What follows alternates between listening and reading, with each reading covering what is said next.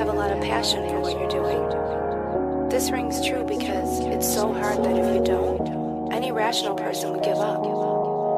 It's really hard, and you have to do it over a sustained period of time. So if you don't love it, and if you're not having fun doing it, you're gonna give up.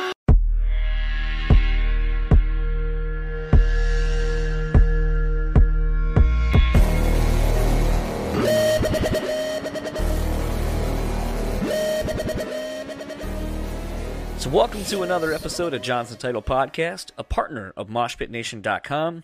This week's guest is it's a fun one. It is Mr. Bjorn Speed Strid. You may know him from a little band called Soilwork. Maybe you're familiar with him from Disharmonia Mundi. Or maybe you've heard of his newer band, Night Flight Orchestra. And maybe you've heard my co-host be called a slew of different names, too many to list here. But if you're familiar with the name Daniel Terry, he is here. How are you doing? I'm doing just fine. I think you outdid yourself with that one. But it is true. I have been called a lot of things. Some of them I can't even say on a podcast. Some of them even to your face. Absolutely. I don't know what my mom was thinking, but... no, this was a fun one. I'm going to go ahead and kind of spill the beans because this was a very interesting way that this interview came about. For those who may not know, I'm a pretty big Turbo Negro fan, and if you are not familiar with that band, go do yourself a favor and go check out one of the best punk classic rock bands you probably have never heard of. Yeah, don't get upset. Just go check it out. It's really fucking good. If you like songs about pizza and rocking against ass, or ass cobras, or all these kind of things, or if you're familiar with the Wild Boys, the theme to the Wild Boys show was actually a Turbo Negro song. Perfection. And so the now old singer of Turbo Negro, Mr. Hank Von Hell, just released a solo song for his upcoming solo album. And so I had reached out to get to talk to someone that I've long admired. And in the process of trying to set that up, I was asked if I would like to talk to Bjorn about the Night Flight Orchestra. Of course. Now, initially, though, that wasn't explained to me. It was just, would you like to talk to Bjorn? And I was like, well, yes. Yes, I would. The answer is always a resounding yes. Always a resounding yes. And then somewhere in the email exchanges of trying to figure this out, because Bjorn lives in Sweden and there's a time difference and so on and so forth, the news that Soilwork have a new album that's done, it's being released, so on and so forth. But that is not what I was to talk to him about. Which was fine, because I actually like pretty much everything Bjorn does. I think he doesn't put out bad music. It's like he just innately cannot put out bad music. To me. Right. And so here he is to talk about the Night Flight Orchestra.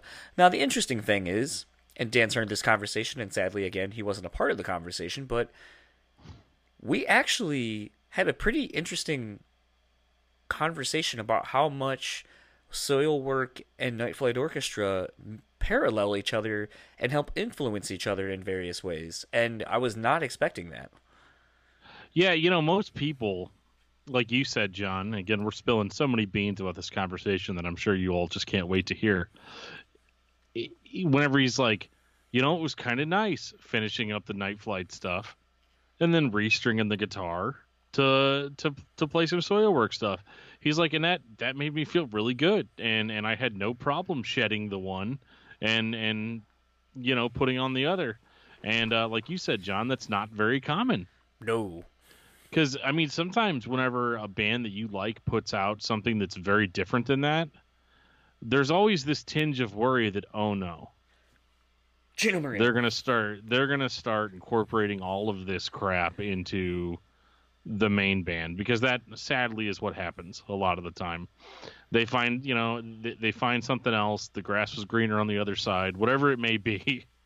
And so it was really refreshing to hear that like, no, I like that I do this cool different thing, and I like that I do my main thing. And they both coincide really well together. Yeah, it was pretty interesting. And then I think the other thing too that was kind of fun about this, and something, I've been a Soilwork fan since I know Stabbing the Drama was like the first record I bought when it first came out. Yeah.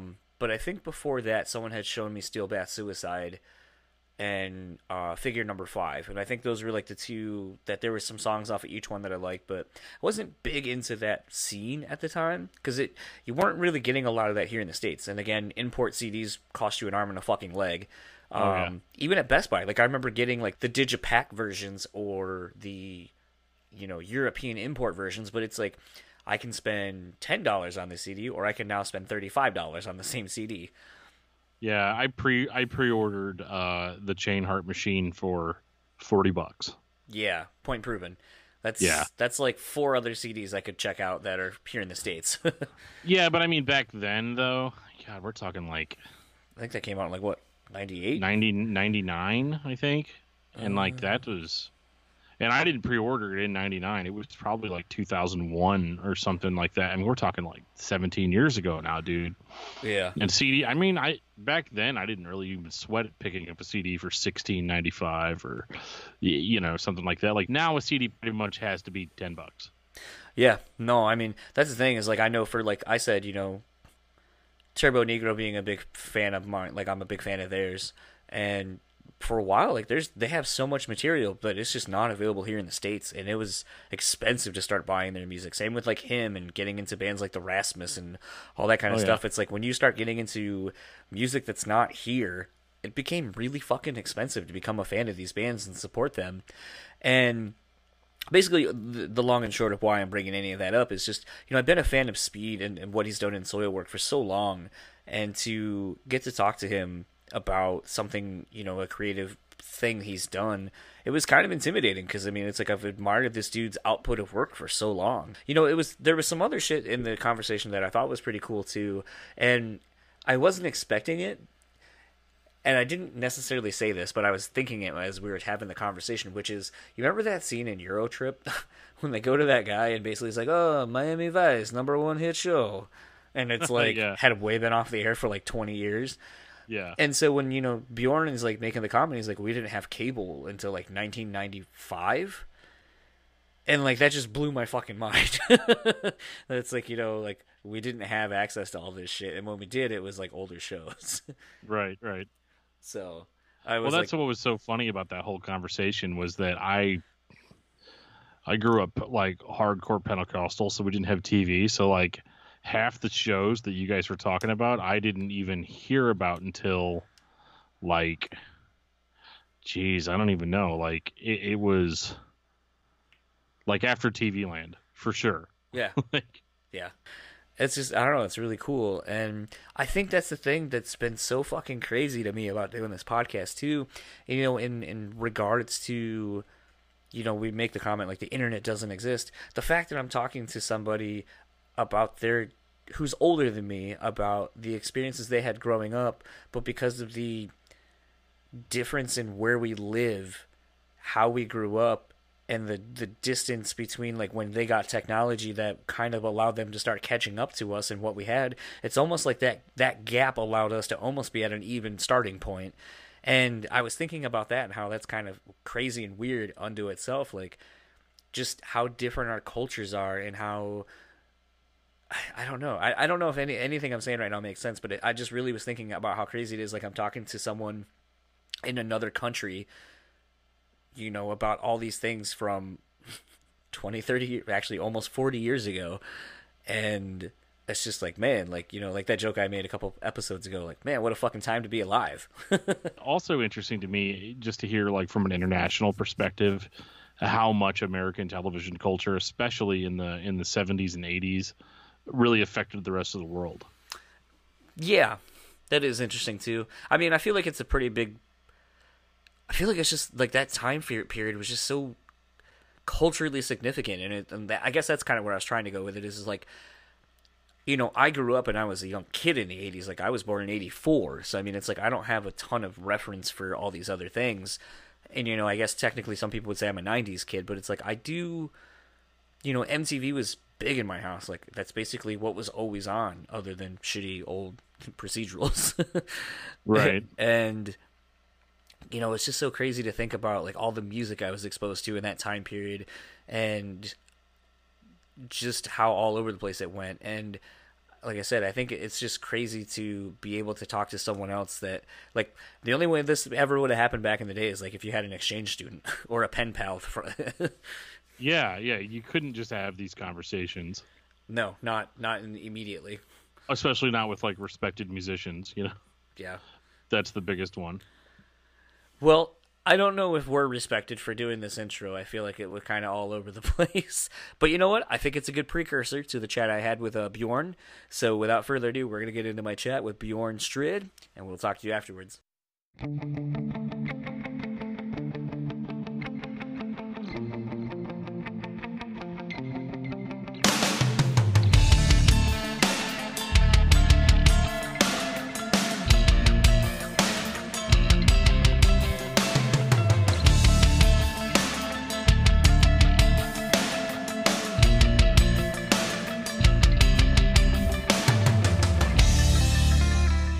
Well, I'll get right into this so that we don't take up too much of your time, since I know it's a little bit later on a Sunday for you. It's all good. All right. And, drinking?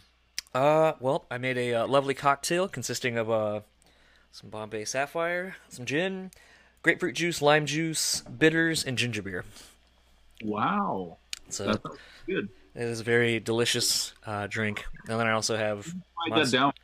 That sounds really good, actually. It sort of looked like a Midnight Flyer. We have our own drink with the band. Oh, okay. Well, it's funny. I almost, for pun's sake, was going to drink this Night Owl beer that it's like a pumpkin-y kind of fall beer. And I was like, that's too on the nose. I'm just not going to do that. Yeah. Well, I guess I will ask you about that drink if you're fine with sharing that with everybody. Yeah, absolutely. Well, basically, that drink came together. There's this Danish brewery called Mikkeller. I don't know. They're becoming sort of big in America, too, okay. I believe. I think they have their own bar in New York as well. And they've done beers for Mastodon. Okay. So what we wanted to do with Night Flight Orchestra, we just didn't want another, beer, because it doesn't really fit the band. Right. We needed a cocktail. Well, that's why I'm drinking a cocktail, actually. I was like, it seems more apropos. Yes, you're doing the right thing. But yeah, so basically we try together with Mikkeller, because they love the band, and they reached out, and then let's do a cocktail together. And there's basically rum, pineapple juice. Let me see here.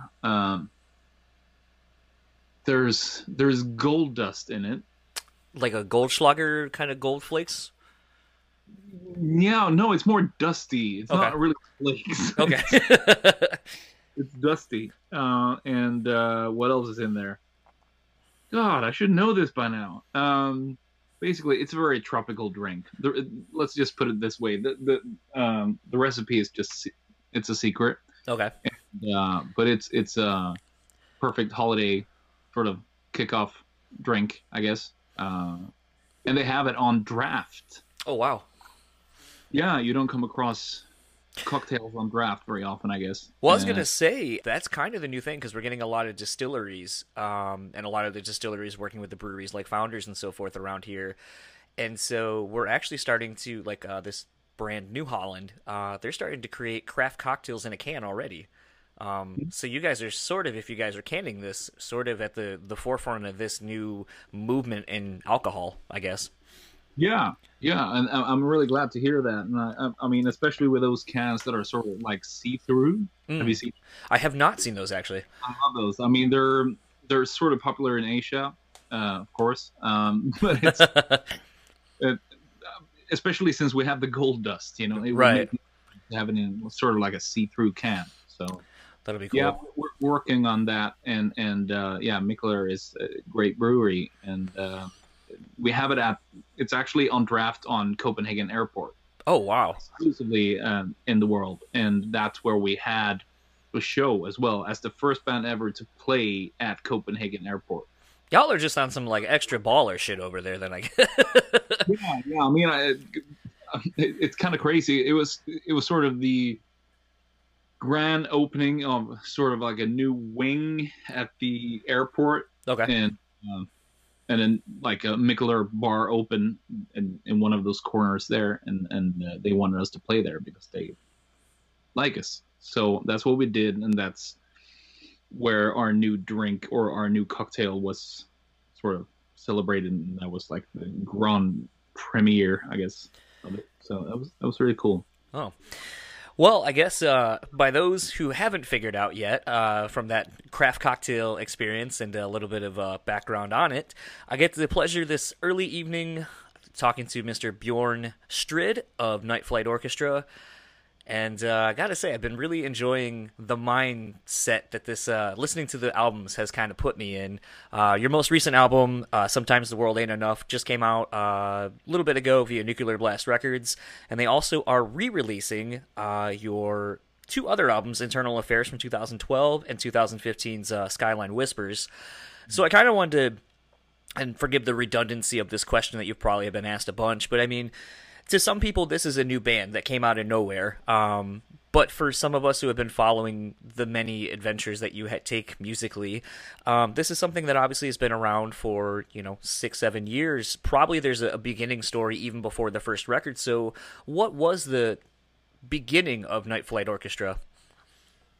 I think it all sort of came together when me and David, the guitarist, who's both playing in the Night Flight Orchestra and Soilwork, he was actually the session touring guitarist for Soilwork in 2007. We did North American tour. I can't remember who we toured with, but it might have been the Throwdown tour. Oh shit! Yeah, that's right. Yeah. I forgot about that tour. But that's where we met. He joined the band as a session guitarist, and we did I think it was like 6 weeks long, and I didn't know him since before, and we bonded instantly over classic rock.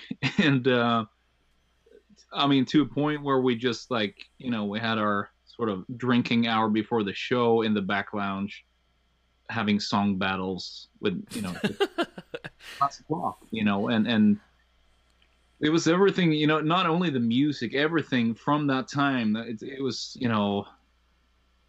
the way they were composing songs and producing songs and the fashion, and whatnot. It was everything basically. And we really bonded over that to a point where the rest of the guys in we had such a great time. And by the end of the tour, we just, it was one of those drunken ideas that became a reality. We said we need to start a band sort of capturing sort of the late 70s and early 80s, because we also felt that it's missing out there, Most and nobody's doing that anymore. Like, what's wrong with people? I was gonna say.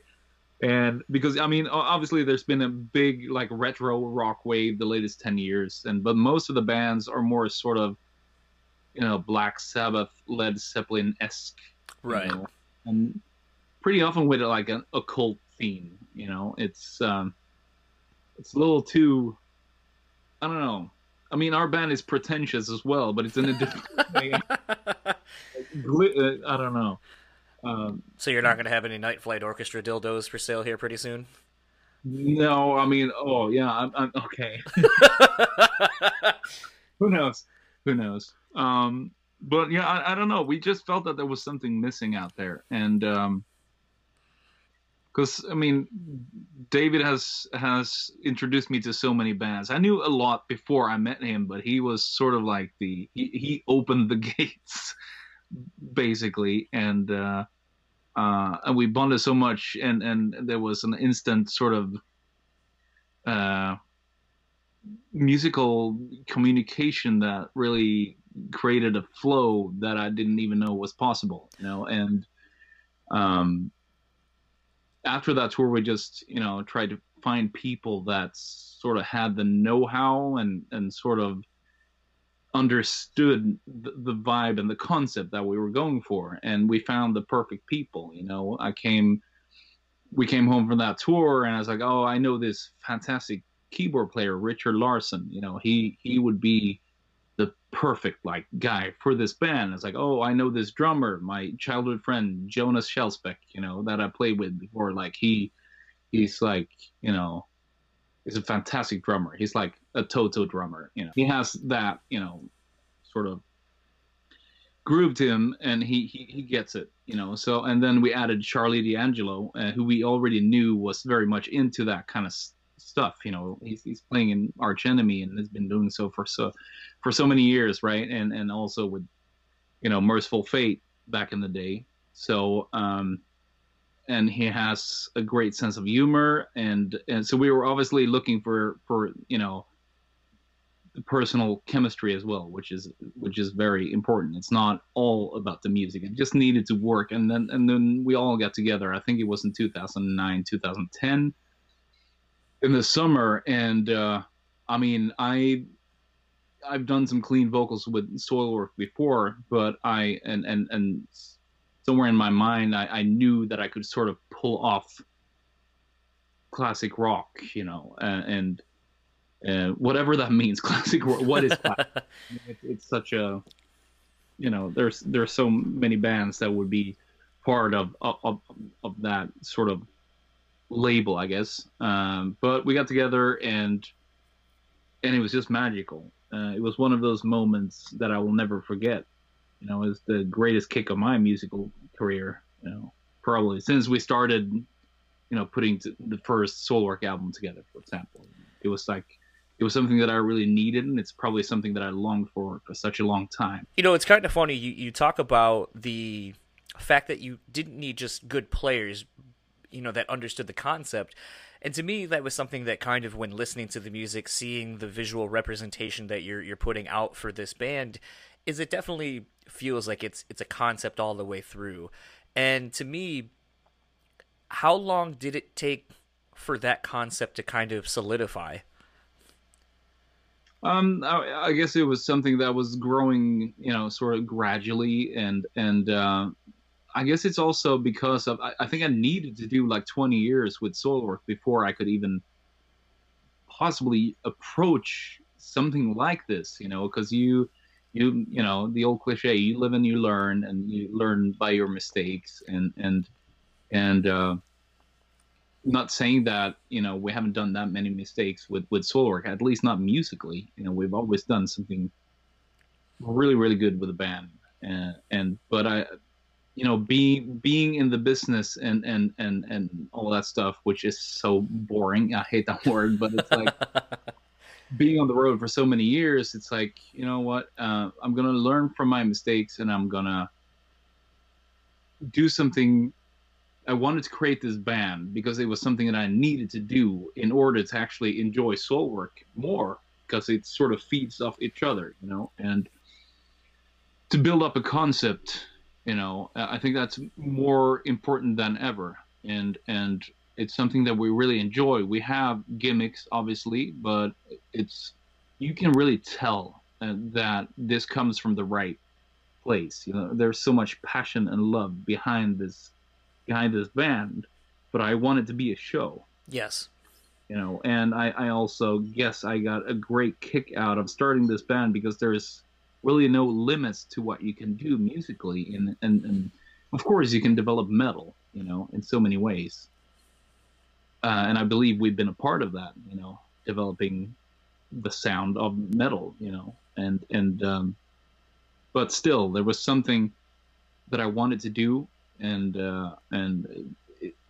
it became the Night Flight Orchestra, and now I feel like so much more balanced musically, and sorry for sort of making the reference between both bands. It's funny you say that, because one of the comments I was going to make, and I didn't know where to stick this, so it was a random note, but it's, you know, to me, knowing that you've created a few Soilwork records and some really ambitious ones in the midst of these records, as well as, I mean, I know Disharmonia Mundi has kind of been somewhat defunct-ish, hasn't really been much working on, but I mean, technically that is something that you were doing as well at one point. So with that being said, it was like, okay, like you have something that's a little bit heavier and different than what you were doing in Soilwork, then you go to the other end of the spectrum with Night Flight Orchestra having been something like more on the rock kind of poppier side. So I was going to say, with you being so well-rounded musically and having so many different creative outlets, is it nice to kind of hop from one to the other? You know, maybe if you're getting fatigued of being in something that's aggressive, like, well, now I want to go do something over here and kind of sing and have fun and explore these realms, and maybe even to the point of getting to where when you're doing something Night Flight Orchestra related, you might be like, you know, I had something I was working on over in Soilwork, and I was pounding my head against the wall, couldn't figure it out. I think this idea will work for this song we've been demoing for a little bit, but it doesn't work for Night Flight Orchestra. Let me go over here and kind of reapply this other thing. Like, I feel like having those extra creative outlets might inspire you for your maybe main creative outlet, per se. I don't know if it has happened yet that I've been, sitting, writing songs. Is oh, should this be Soilwork or should this be Night Flight Orchestra? I don't think that happened yet. It's very separate, even though the switch is so easy. Okay. Even bands are so far apart. It's both bands must be that close to heart, because I remember we just finished up the new album with Night Flight Orchestra.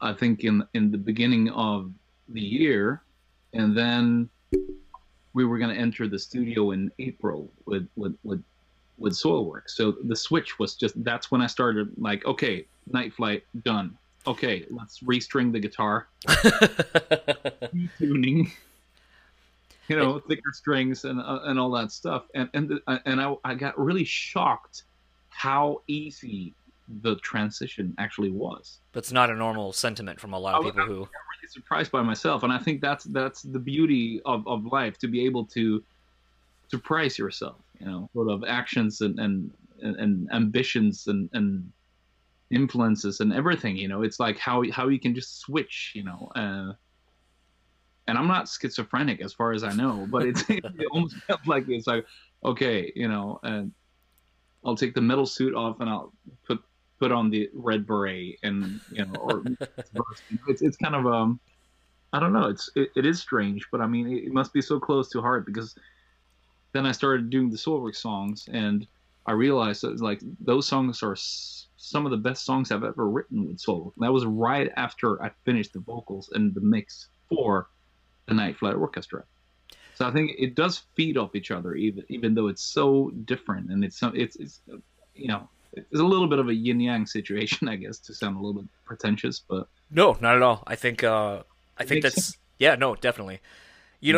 The other thing that I kind of wondered too, with the obvious influences of kind of 80s, I get more of an 80s vibe of this than I do necessarily the 70s, but I also wasn't around in the 70s to really have any recollections of those things to compare. But, something I did wonder, with the look of the band and so forth and how you present it, it did make me wonder, are you or anyone in the band a fan of, like, 80s wrestling? 80s wrestling? Well, I mean, here's the thing. Like, in the 80s, we only had 2 channels in Sweden. And then we got cable TV in late 80s, sort of. But I don't think my parents got cable TV until, like, maybe 94. Okay. I do remember there was a wrestling show on, I think it was Friday nights or so. I don't know. It was obviously sort of like, it was not live TV, right? But it was the American wrestling that was on, and I thought it was really cool. And me and my friends were actually doing sort of like a pre-party before we headed downtown and watched some wrestling. But I don't know if I've been inspired by the looks of these sort of wrestling guys. I don't think so, but it as far as it was a crucial part of the 80s, and it's still such a big deal in America, and it makes sense, but at the same time it doesn't. But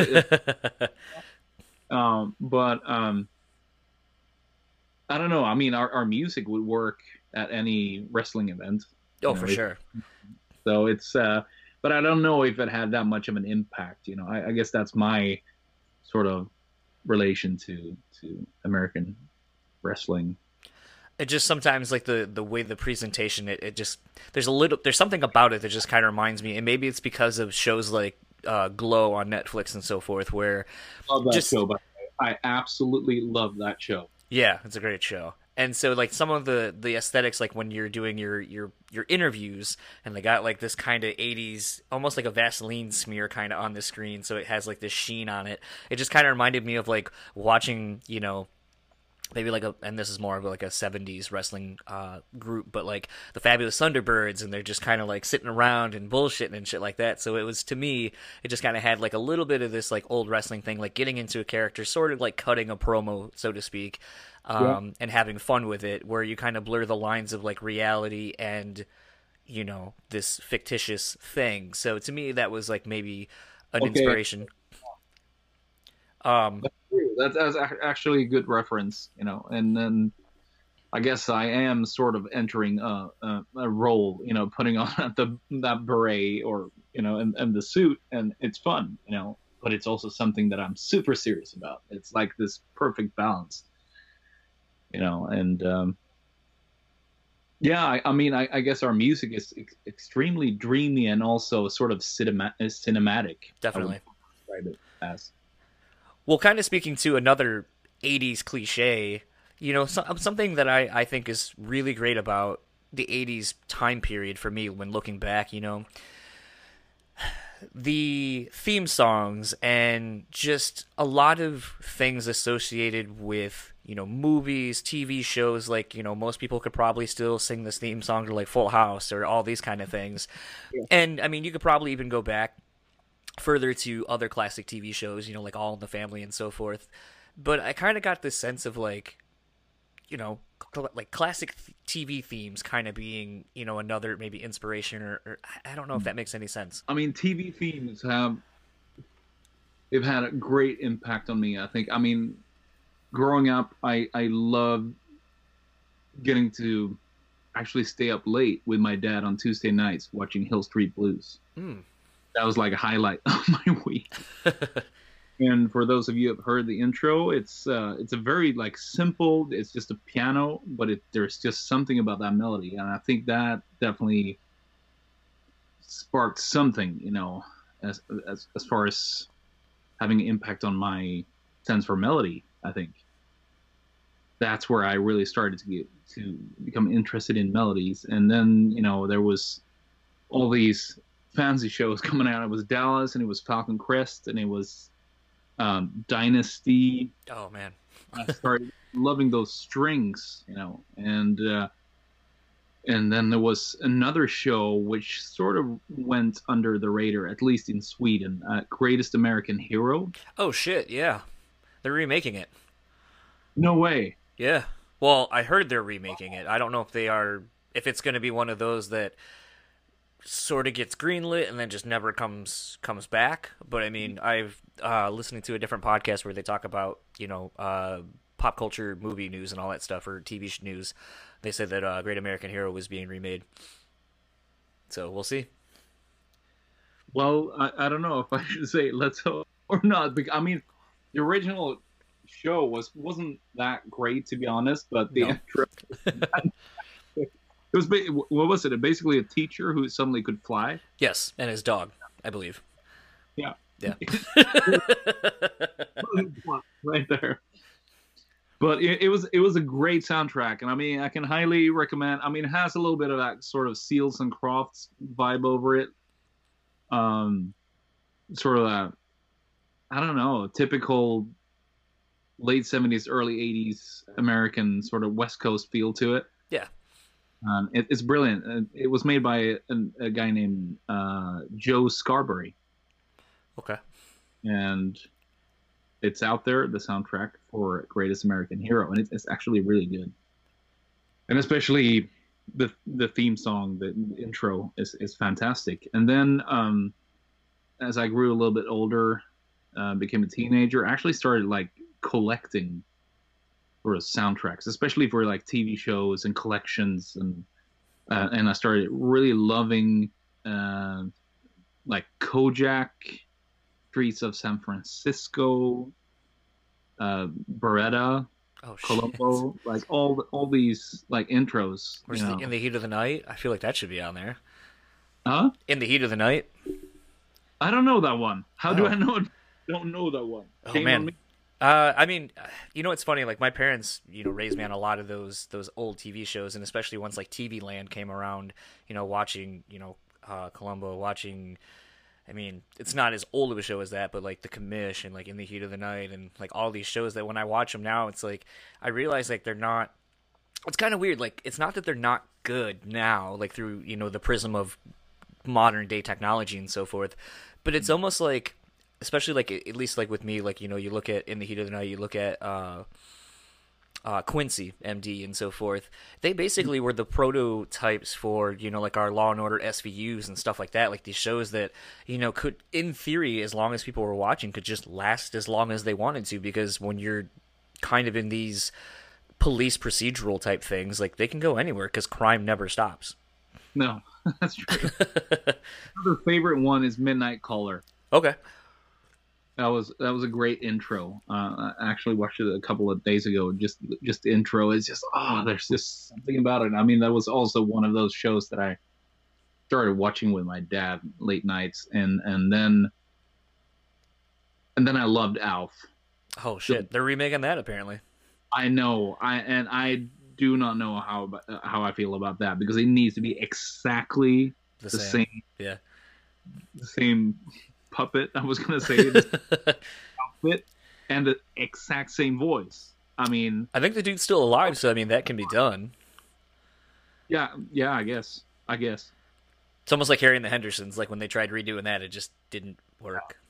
I mean, there's Airwolf, obviously, Knight Rider, the A-Team.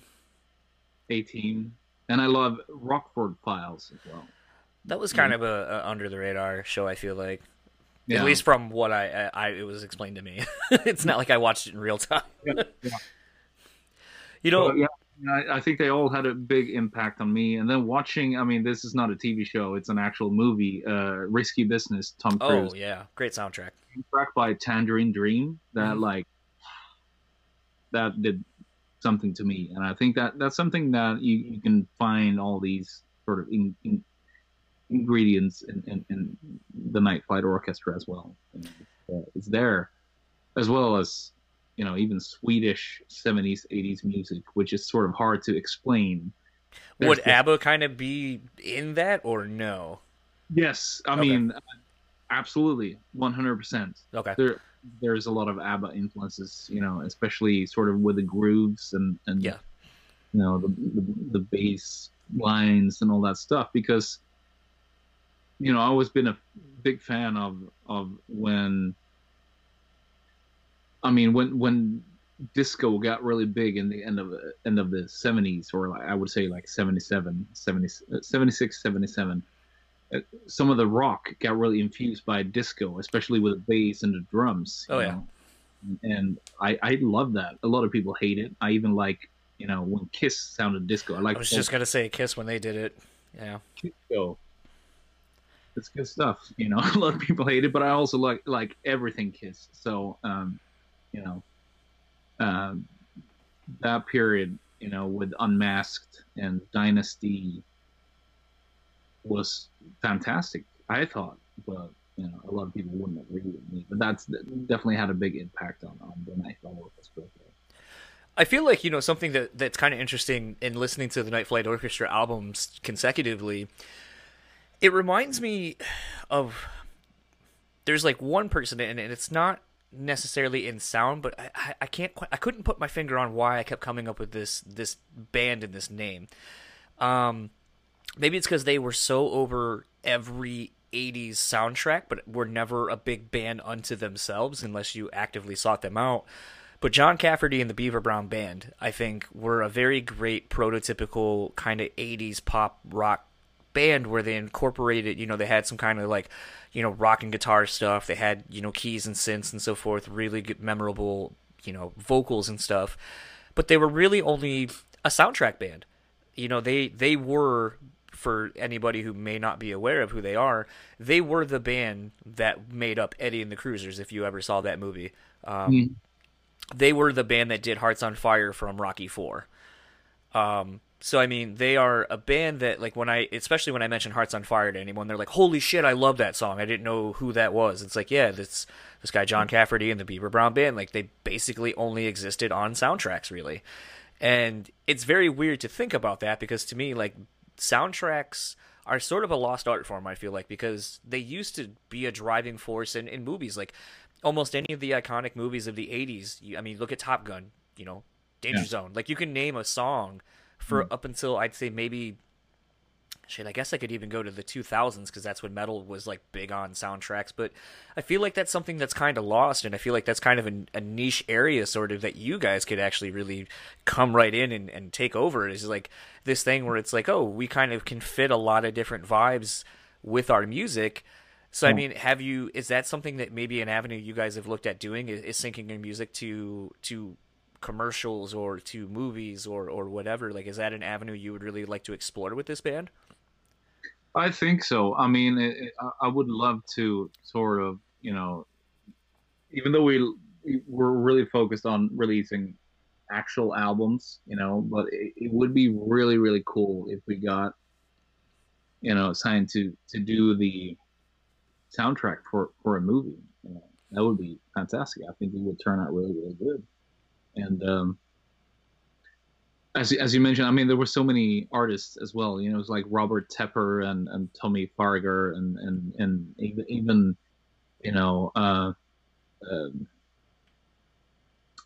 Sly, as Sylvester Stallone, his brother. Oh, Frank Stallone, yeah. Frank Stallone, yeah. He did stuff for the movie that came out after Saturday Night Fever, which was actually called Staying Alive. Yeah. It's like dance movies. Yeah. It's like, actually, it's going to sound really weird, but I would love to do a soundtrack to a dance movie. That would be, I thought that would have worked out really well, I think. Well, here's a weird what if scenario. I mean, you mentioned Kiss and sort of the era that you were talking about at Kiss. That's, I think, within a few years of when Kiss meets the Phantom of the Opera, which isn't like a cinematic masterpiece or anything like that, but no, definitely not.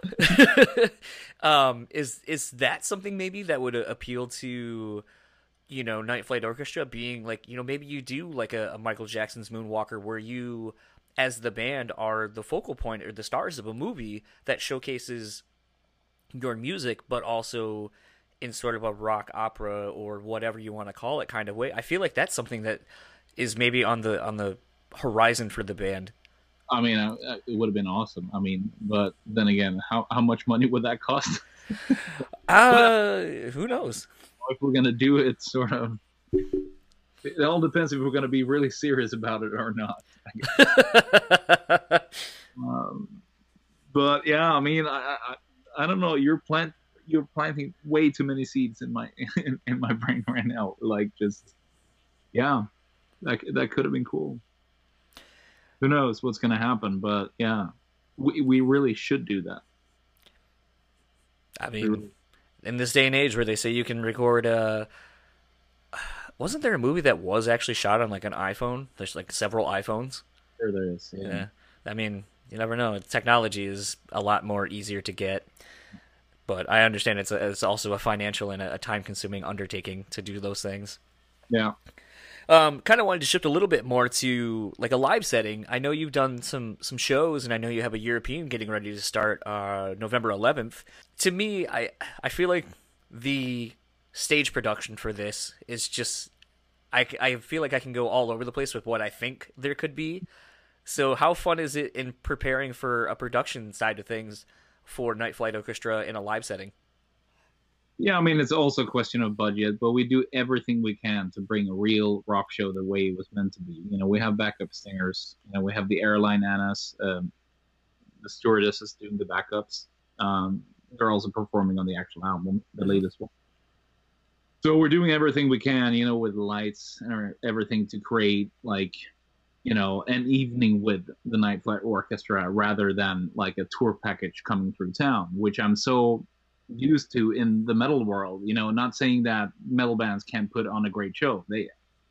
absolutely can, but it's something that it's just a different world, I feel, with this band as well. And like we talked about boundaries and like limits and before, so I think we're going to try to do everything we can to make it, like as soon as that, the crowd enters the door, to the venue, it should be an evening with, and not just another show. So right. We're doing everything we can, and I know it's going to be so much fun. I'm very excited. So is the whole band. So it's looking really good. And I mean, we've done some really crazy warm-up shows. We did the Copenhagen airport show, and then we also had the release party at the actual ABBA museum. Oh shit! Fantastic. Yeah, I was watching the one at, was it Rock Hall? I think is what I. It was some. It's on YouTube. It's like the full set you guys did somewhere very recently or in the last year. That was last year. Yeah, that was our first show outside of Sweden. Oh wow! Looked like it was pretty well received. Yeah, it was really nuts. I mean, we were playing domino, and I saw people wearing black metal patches dancing to domino. It and it's great. I think fun. Kind of we'll wrap up a little bit, like I said, so I can let you get back to your evening. Obviously a lot of Soilwork fans are probably gonna come over and check this out. What is the one thing you hope that Soilwork fans take away from Night Flight Orchestra? Well, I think that it is really the sense for melodies. Really, you can probably connect it to bands melody wise, even though it's sort of Soilwork tends to be a bit more melancholic, when it comes to melodies, but we also sort of have that in the Night Flight Orchestra, but it's more like ABBA-esque, in a way. That's one thing that people know when you hear somebody mention ABBA. Oh, it's like Dancing Queen, and then there's this song "Know Me, Knowing You," or whatever it is. But there's so much more, like great albums, and there's songs that are so melancholic too. And I think that also had an impact both on Soilwork and the Night Flight Orchestra. So I think that ABBA actually connects in a weird way, and I think Soilwork has gradually become more and more sort of dark, extreme, melancholic ever since we started Night Flight Orchestra. But that doesn't mean that melodies, they cross over. It's like both me and David write. Well, on the new album, we wrote everything on the latest Soilwork album, and then we write most stuff on the Night Flight Orchestra as well, with some exceptions. Sebastian has written a lot, and also Richard, and so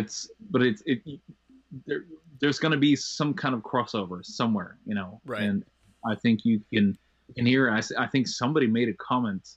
I saw that, obviously on Blabbermouth, for the latest single, the first single from the upcoming album of Soilwork. It's like, oh, Bjorn is doing too much Night Flight stuff on this new Soilwork track, and it's like full on black metal almost. So it's kind of interesting how people, maybe it's because they know that I'm doing Night Flight Orchestra, or maybe there's actually something in there, but that doesn't matter because it's two different expressions. Right. Yeah, I don't know. I tend to find sometimes that fans are a little harder to separate, not as able to compartmentalize someone, like this is like I know him from Soilwork, and I know this isn't Soilwork, but I put the Soilwork lens as I'm watching this, and it's like, well, I feel like that's disingenuous because you're not going to get the full experience that was intended to be had because you're looking at it through a completely different prism. So I don't know. It was something I was thinking of earlier. I was like, oh, I wonder how Soilwork fans are going to take this. True. And I think, the key word, I think, for both bands, I think, regardless if you're like a metal fan or not, I think you would be able to see through it if there wasn't any presence in the music. And I think that's the key word, presence. If you listen to Soilwork, every little note is made for the right reasons, and it's the same case with the Night Flight Orchestra, and it's about the presence. And that's what you should be looking for in music. It's so multi-layered and and it's all about the presence in the end. Because we have way too much music out there that has no presence. So that's what you should be looking for, and not just, oh, that sounds like Miami Vice, and slag it off. I'm not saying that everybody, I think they should appreciate Night Flight Orchestra, whether they're a pop fan or a metal fan or whatever, just a music fan. But but that's really the key to music. It's the presence in it. And I think both bands represent me in a very good way. It's like 50-50. It's like all of me in two bands. It really is. So I think if you give it a try, I think you will be able to find that presence, because that's what it's all about. Have you given? Because I know on all the band's socials for Night Flight, it obviously says your name as the vocalist, but I've wondered, have you come up with a name for your character? No, I wish, actually. I mean, there's a lot of things, like, because we didn't really knew what we had with this band from the beginning. I mean, we were great musicians, we had great songs, and then it really took off, and it was so much fun, right? And when I'm sitting here, 4 albums later, I'm sort of wishing maybe I should have had a different name, but why? It's like it's just me, It's I would gladly put my full name on both Soilwork and Night Flight Orchestra albums. It's because it's me. I've really nothing to hide, really. And kind of speaking to that presence you were talking about, where can people find yourself and or Night Flight Orchestra or whatever else you would like to push? Well, we have, for the Night Flight Orchestra, that would be our Facebook page. It's quite active, and also our Instagram and Soilwork official Facebook as well, and also Instagram. So I guess that's where you will get the latest news. And then lastly, I always like to end these episodes out with a song. So what would you like me to play it out to? Ooh, that's a tough one. I assume from the latest album. It could be anything, actually. So if you would like me to play Hill Street Blues theme, that's fine. Sorry. No, but I mean, I guess it would make sense. We did play something from the latest Night Flight Orchestra album. So let's do the title track. Okay. Time to Whirl in the Night. Do you have any quick, maybe fun story about recording that song or writing it? I mean, we didn't have the Airline Annas doing backups on the previous album, Amber Galactic. They came in, basically, they started touring with us for Amber Galactic, but they never been in the studio with us. And when we recorded this song, it gave that extra sort of melancholic ABBA flair to it in the chorus. You can definitely hear that when you listen to the song. Well, awesome. Well, thank you very much again, Bjorn, for taking the time. And again, Night Flight Orchestra on a European run starting November 11th and ends December 22nd. Hopefully some promoters will maybe make some offers to get you guys to come out this way, and maybe a Midwest show will happen so I can try to come out and see it. Absolutely. Let's hope. So that was my conversation with Mr. Bjorn Speed Strid of the Night Flight Orchestra and Soilwork. Dan, again, sadly, you couldn't be there because you were doing the family thing with a whole bunch of sick family members. It has not been fun. No, it hasn't. Yeah. I felt like I was bragging. Like, you texted me about how, like, I had to change my shirt 6 times. I was like, is it hot there or something? And you're like, no, I've been thrown up on, 6 times. And I was like, I just talked to Bjorn. Then I'm like, shut up. Yeah, not great. Not great. But that's okay. Your conversation was great, and that is the important part. Thank you. Sorry.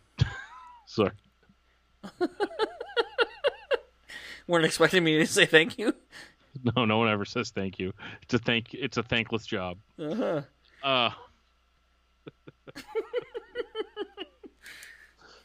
Oh my God. Manners, they're amusing. What was interesting is just how you guys were able to kind of weave in and out of the Night Flight Orchestra stuff and actually tie it into what you guys really wanted to talk about, which was clearly the 80s sitcoms. And well, not really sitcoms. You guys talk mostly about like crime shows and stuff. Yeah, it was really weird. And just as a side note, I loved In the Heat of the Night. Oh, such a great show. Like, even still, like, because I travel sometimes, and whenever I'm in a hotel room or something, and I'm just flipping through TV channels. If In the Heat of the Night's on repeats, I'm totally good. I'm like, well, this is what I'm doing tonight. Yeah, it basically was the precursor to how Law and Order SVU is. Because I remember, like, In the Heat of the Night used to be on like 7 different channels at any given time, and like all day, like it'd be on all day, and it's like, all right, so.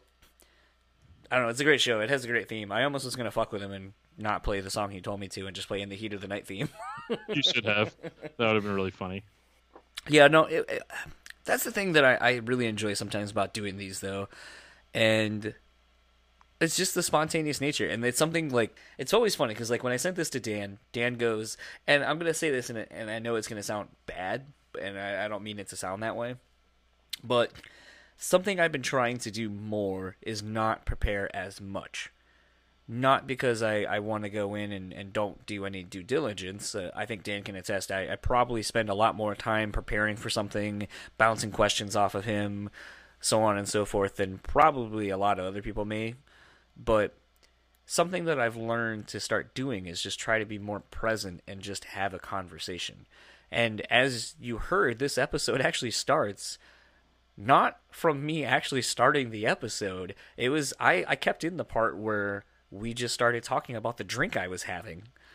Because to me, right, I realized, it's like I told him, I go, as soon as that happened, and that was within the first 34, probably minute and a half of me talking to him, because we were able to see each other, for those listening.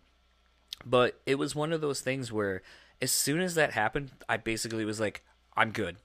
I already can tell this is going to be real easy. I'm just going to kind of like see what happens. And that's kind of how I went into it. Like, I had questions written down, but I pretty much didn't want to look at them. I didn't want to do an interview. I just wanted to see where it went, and I couldn't have been happier with how it turned out. And, Bjorn was so easy to talk to, and that was, something that I feel like we've been really lucking out with lately is, like, everyone we've been getting has been, like, wanting to talk, has good stories, has good, it's so easy, and it's so easy to do and talk to these people when that happens. And I hope, for the sake of the people who listen to these, I know they're not listening to me talk, but I hope as a result they're like, man, that was really cool. I felt like I was just, listening to 2 people in a room just sharing drinks, which indirectly we kind of were. Yeah, no, it was a good chat for sure. It was one of the easier ones to listen to just because it just flowed really well. And didn't sound like you were reading a list of questions off of a piece of paper, which I know you were. But no, I thought that was a great chat, and like I said, I'd be really excited if we do it again to be in on that. Yeah, I'll kind of throw the positive vibes out there or whatever. For all intents and purposes, it seemed like Bjorn had a good time doing the conversation. It actually said that I have been, getting some emails about the new Soilwork record, and if he wouldn't mind coming back on when that's more closer to coming out and doing another chat to talk about the Soilwork album. And actually, I feel like it was kind of cool the way we talked about Soilwork, the new Soilwork record, in conjunction to the Night Flight Orchestra, because now I feel like it will give me a little bit of a different perspective when I go and listen to this new record whenever we get to listen to it and get to talk to Bjorn, because now we've heard about this other thing that he was doing where when he was like, okay, that's done, now I'm ready to write a Soilwork record. So I feel like that was a really cool thing that maybe fans who don't know much about Night Flight Orchestra, maybe if they're listening to this, they'll be pleasantly surprised to find out how involved doing this affected the Soilwork project. Yeah, I agree. And I also think that what it provided for me was a little bit of context for Night Flight, like where it was coming from and, what they were aiming for. Because now whenever I go in and I listen, I can look for those elements. Yeah. Yeah. No, I'm very much looking forward to both these represses, actually, for Internal Affairs and Skyline Whispers. The vinyl looks really cool for these, the way they're able to match up the artwork, the album cover artwork, to the vinyl color. They reworked the album artwork, obviously, for those records, but, I mean, Nuclear Blast is doing a great job with this packaging, with what they're doing with it, and I'm really excited to hopefully see some YouTube footage from the tour they're getting ready to embark on. I mean, by all accounts, it looks like, I would say this, and I haven't seen much live footage of them, like, on an actual solo run, but I feel like if you don't have fun at a Night Flight Orchestra show, it's probably because you're an asshole and you went into it with the wrong expectations. Because I feel like it'd be very hard to listen to this music in a live setting with Speed, with Bjorn wearing the beret, and not have a good time. Yeah, absolutely. Like, I mean, listening to it on your computer, you might be like, I don't know if I'm into this, but like when you're there and the atmosphere kicks in and it's just basically a big party. Yeah. Like that's so much fun. Oh yeah, definitely. And speaking of partying, we're going to keep this party kind of brief since the conversation ran a little long. We're going to go... And if you would like to keep up with the party and follow the Night Flight Orchestra, you can find them on basically Facebook and Instagram at the Night Flight Orchestra. Simple enough. And interestingly enough, they don't have a Twitter account, but oddly enough, Bjorn doesn't have other social media, but he has Twitter. So I guess if you would like to follow Bjorn on Twitter, it is at Speedstrid, SpeedStrid, for those that don't know that. And speaking of following people, Dan, where can people follow you at? You can follow me on Twitter at Discuss Metal Dan. You can follow me on Facebook under Daniel Terry, or the Discography Discussion page on Facebook. And you can find out more about that podcast at DiscussMetal.com. And if you would like to keep up with all things the podcast, you can find us on Facebook, Instagram, and YouTube at John's Entitled Podcast. Tweet at us at John's Entitled Pod, and email us at johnsentitledpod@gmail.com. And if you would like to follow our Patreon, you can find us at patreon.com/John's Entitled Podcast. Keep up with our partners at Moshpit Nation at moshpitnation.com. Facebook is Moshpit Nation West, capital MI. Twitter and Instagram are simply Moshpit Nation. And if you would like to follow our show sponsors at The Bean Bastard, you can find them at thebeanbastard.com. Facebook and Instagram are simply The Bean Bastard. And as you heard Bjorn say, he wanted us to play it out to the title track from their latest record, Sometimes the World Ain't Enough. So we are going to leave you with that, and we will talk to you next time.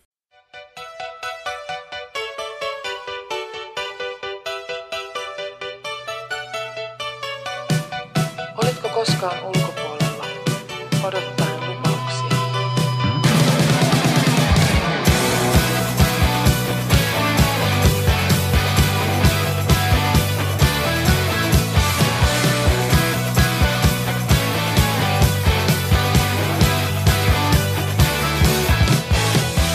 Were you ever on the